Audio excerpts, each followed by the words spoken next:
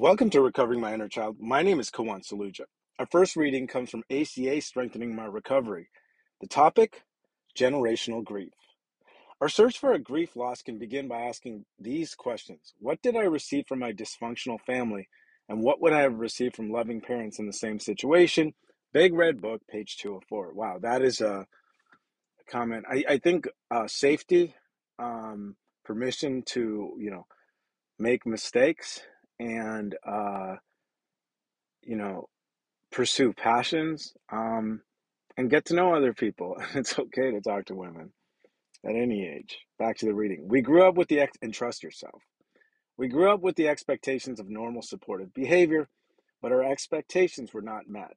This spawned a grieving process. We didn't realize that previous generations were grieving too, including my dad. Like what is addiction?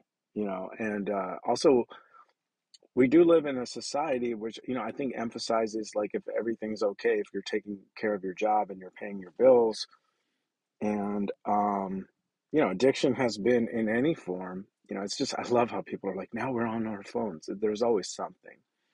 um when it comes to trauma, I mean, look up any Gabor Mate stuff.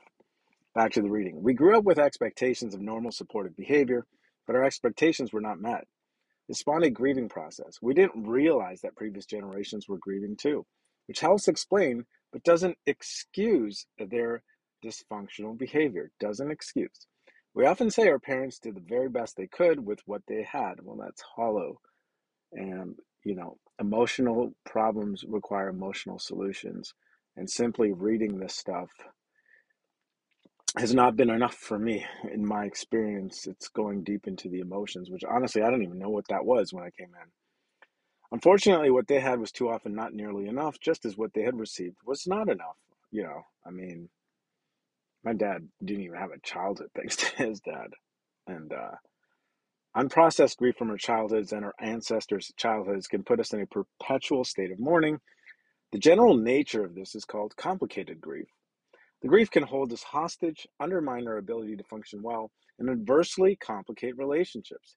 It can contribute to medical problems because grief has friends called shame, sadness, depression, and insecurity.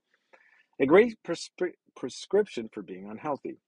In ACA, we uncover the roots of our grief, recognize what we didn't receive as children, and see how we learn to react as a result.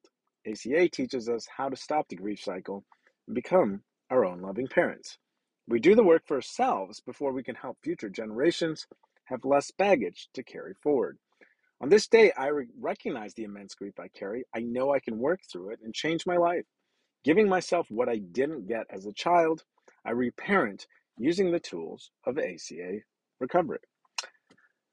The next reading also comes from ACA Strengthening My Recovery. The topic, Step 9.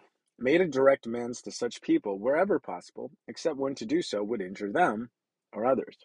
Amends can be scary. It's hard having to admit we are wrong or that we did something to harm another. We learned that our first amends are to ourselves, and I think that's a big part. Our first amends is to ourselves, harming, the self-critical voice, listening to that dark side. Back to the readings, not spending on things that intuition knows. I think spending money on personal training was one of the best things that I've ever done in my adult life, actually, by far. And that's, I think, too often, in the recovery circles, it's what not to do, but what to do. I always say I'm too fucking creative not to travel. And, that was something that, I always looked at as like a luxury for other people. Back to the reading.